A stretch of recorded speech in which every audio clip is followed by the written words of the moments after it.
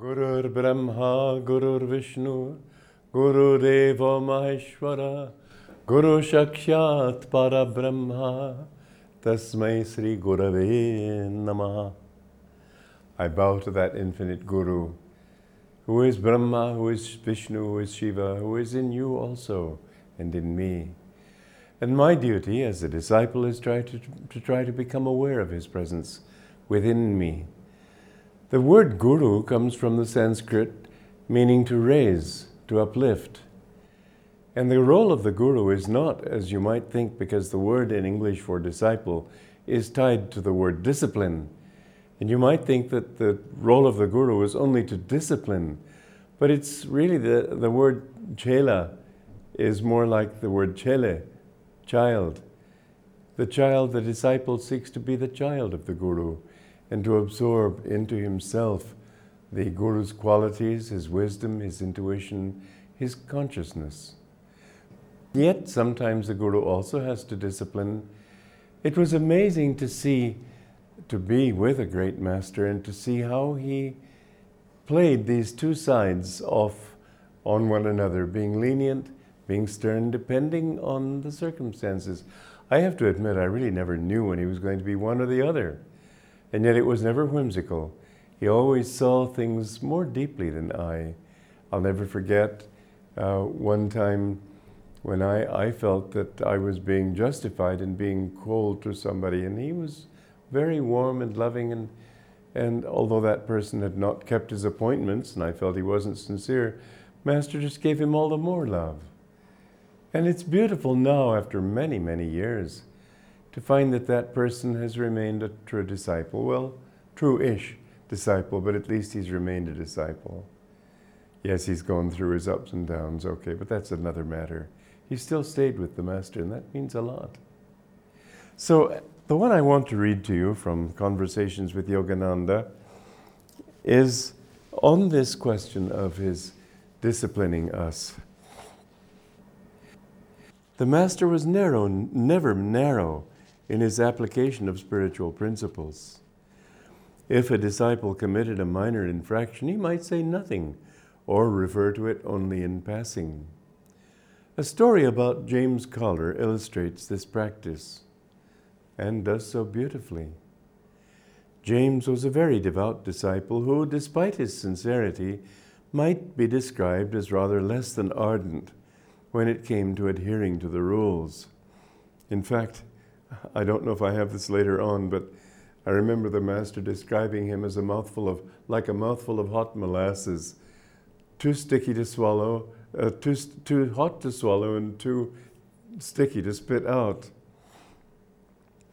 James was driving back one evening from Phoenix, Arizona, where he served as the minister of the SRF church there. James was hungry. It was late at night, however, and every restaurant he came to on the highway was closed. At last he came upon one that was opened and entered it. All they had to serve him, unfortunately, were hamburgers, meat, in other words, and therefore forbidden to the monks. Oh, he thought, he won't know. Thinking, of course, of the Master, James ate a hamburger. Possibly he ate two of them.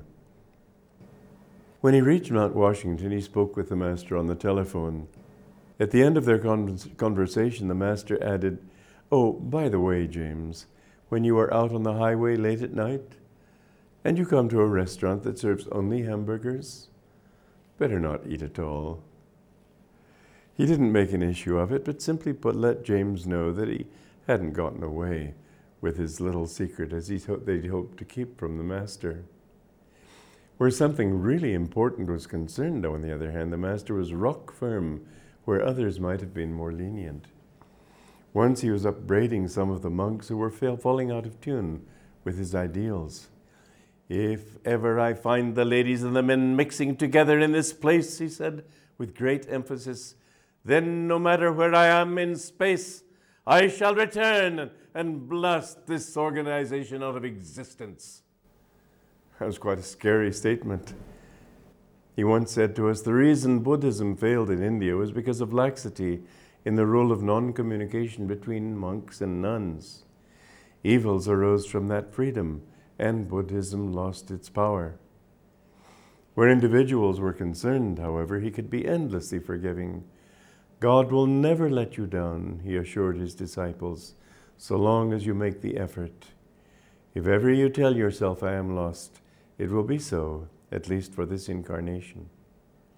But if you keep on trying, the Lord will never stop trying on his part to help you.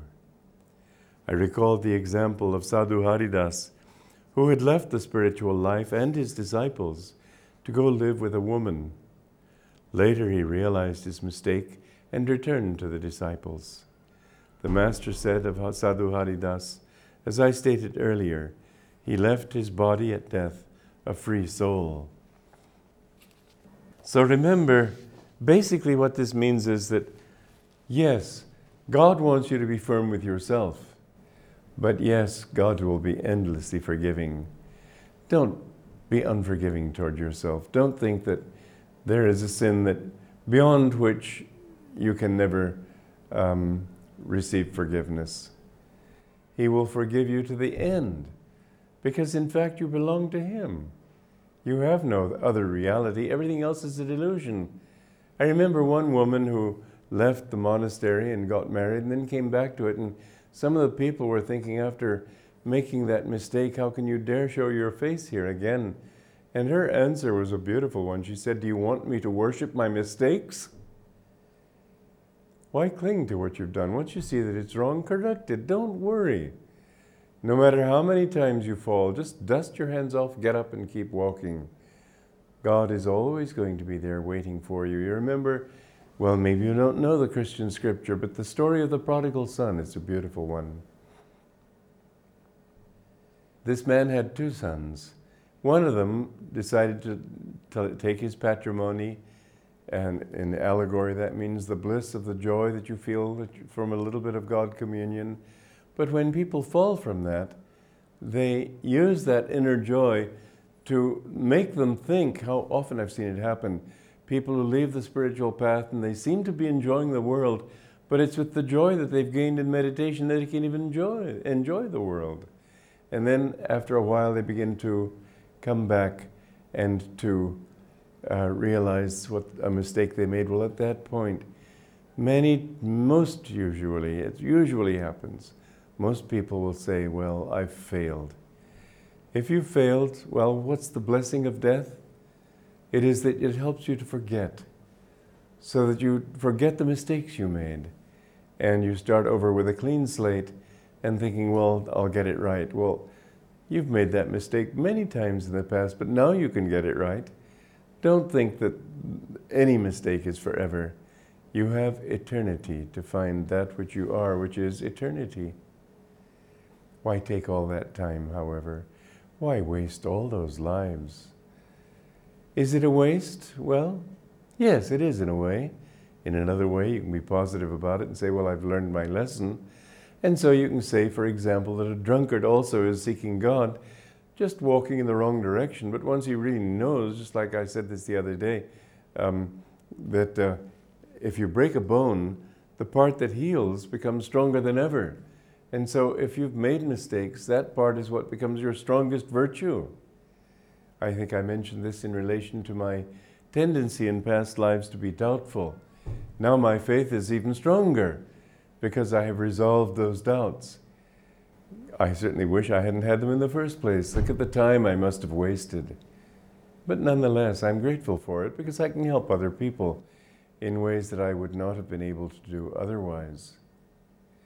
We must have the endless ability to forgive ourselves, because sooner or later you have to go back anyway. You don't have a choice. The dice are loaded. You can't get away from who you really are. You are a child of the infinite. You are not this ego. And so yes, whereas it may help you in certain ways to have made your mistakes, and as I said, a drunkard too is seeking God. The thing is that he thinks he's going to find his joy in drink, his forgetfulness in drink, whereas you really find joy in the Satchidanandam of your own soul, and you find forgetfulness when you can forget delusion. and all the stupidity that goes with it, and realize that you are that infinite. As Swami Sri said, the past lives of all men are black with many shames. Don't worry about it. The greatest master has been through it himself. God does not create a perfect being, and that is an avatar. No. An avatar is one who has been through all these things, has learned his lessons, has come out of it, can understand from his own experience what other people are suffering, and with compassion feel for that suffering and help to lead them out of it, to make everyone one with himself. This is the real avatar. Don't believe it when saints say that they've never lived before. Sometimes they'll make statements that can be construed that way. But what they're really meaning, and it's also a truth, the soul, as Krishna said in the Bhagavad Gita, the soul is never born, nor does it ever die. And so in that sense, you've never been in delusion, you've never lived in this world. But in the deeper, more practical sense, even the greatest master, the greatest avatar, all these have been at one time. I know Anandamoyi Ma, her disciples, some of them think that she was just manifested as out of Divine Mother, completely perfect. But she told a friend of mine, we've been together in other lives. She told my guru when they met that we meet again after many lives. Who knows all those lives? But you can be sure that every great master has gone through it. And their perfection now doesn't mean that they didn't earn that perfection. They had to fight just as hard as you do, probably harder, because you aren't there yet.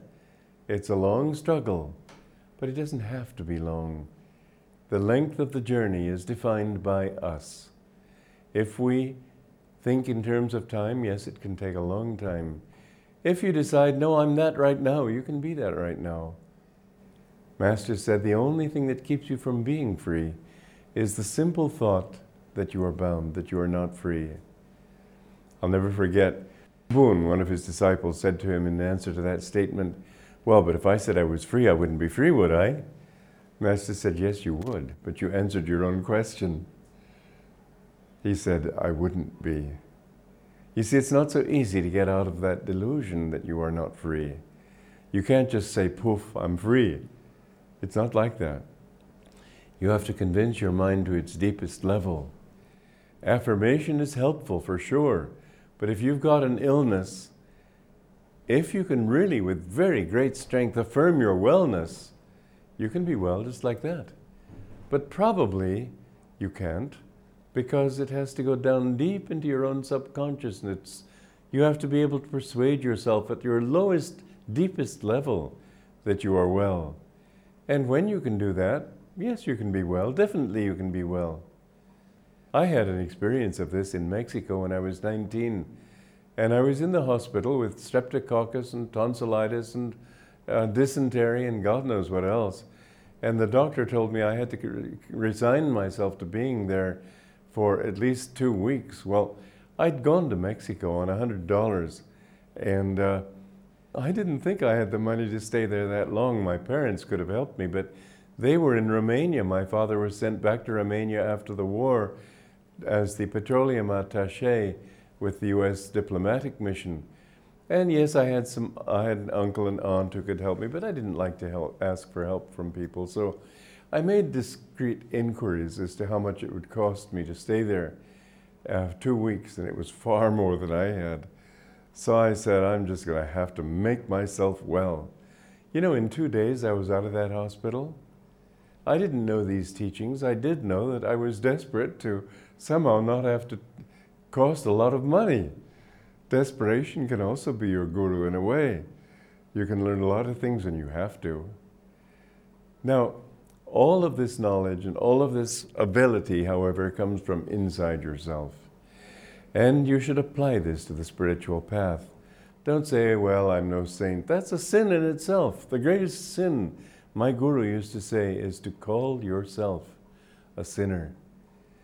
Always affirm in your mind that you are a child of God. Divine Mother, naughty or good, I am thy child, and you must release me. She loves the greatest sinner as much as she loves the greatest lover, because she loves all equally. God loves all equally.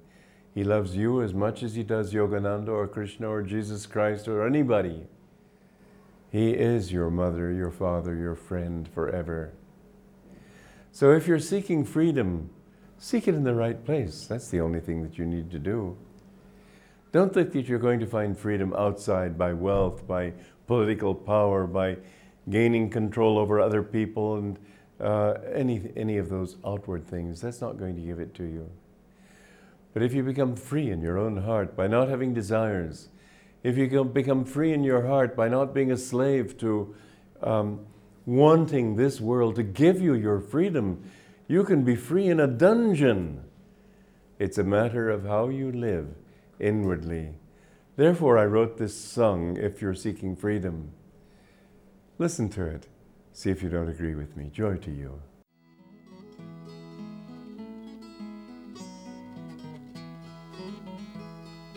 If you're seeking freedom in a revolution, oh, if you're seeking freedom, you won't find it there. For once the guns stop blazing, you'll find it amazing how the world can drag on just as before.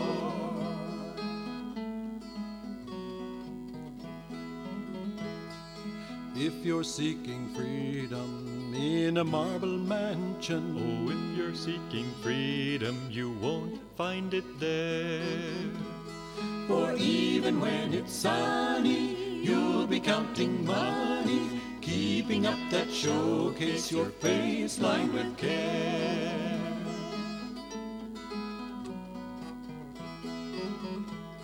And if you're seeking freedom on a throne of power, oh, if you're seeking freedom, you won't find it there. For though men all obey you, what if they betray you? Tense you'll be and waiting for foes everywhere.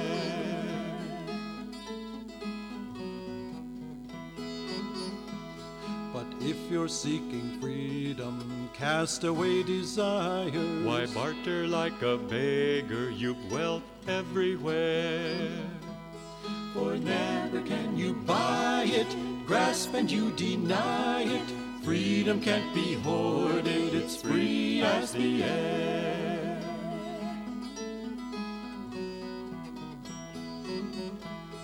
But if you're seeking freedom, seek it on the mountains. God's sunlight on your shoulders, the wind in your hair. For there's no one can hold you, boss about or mold you. Once your heart is free, you'll be king everywhere. Once your heart is free, you'll be king everywhere.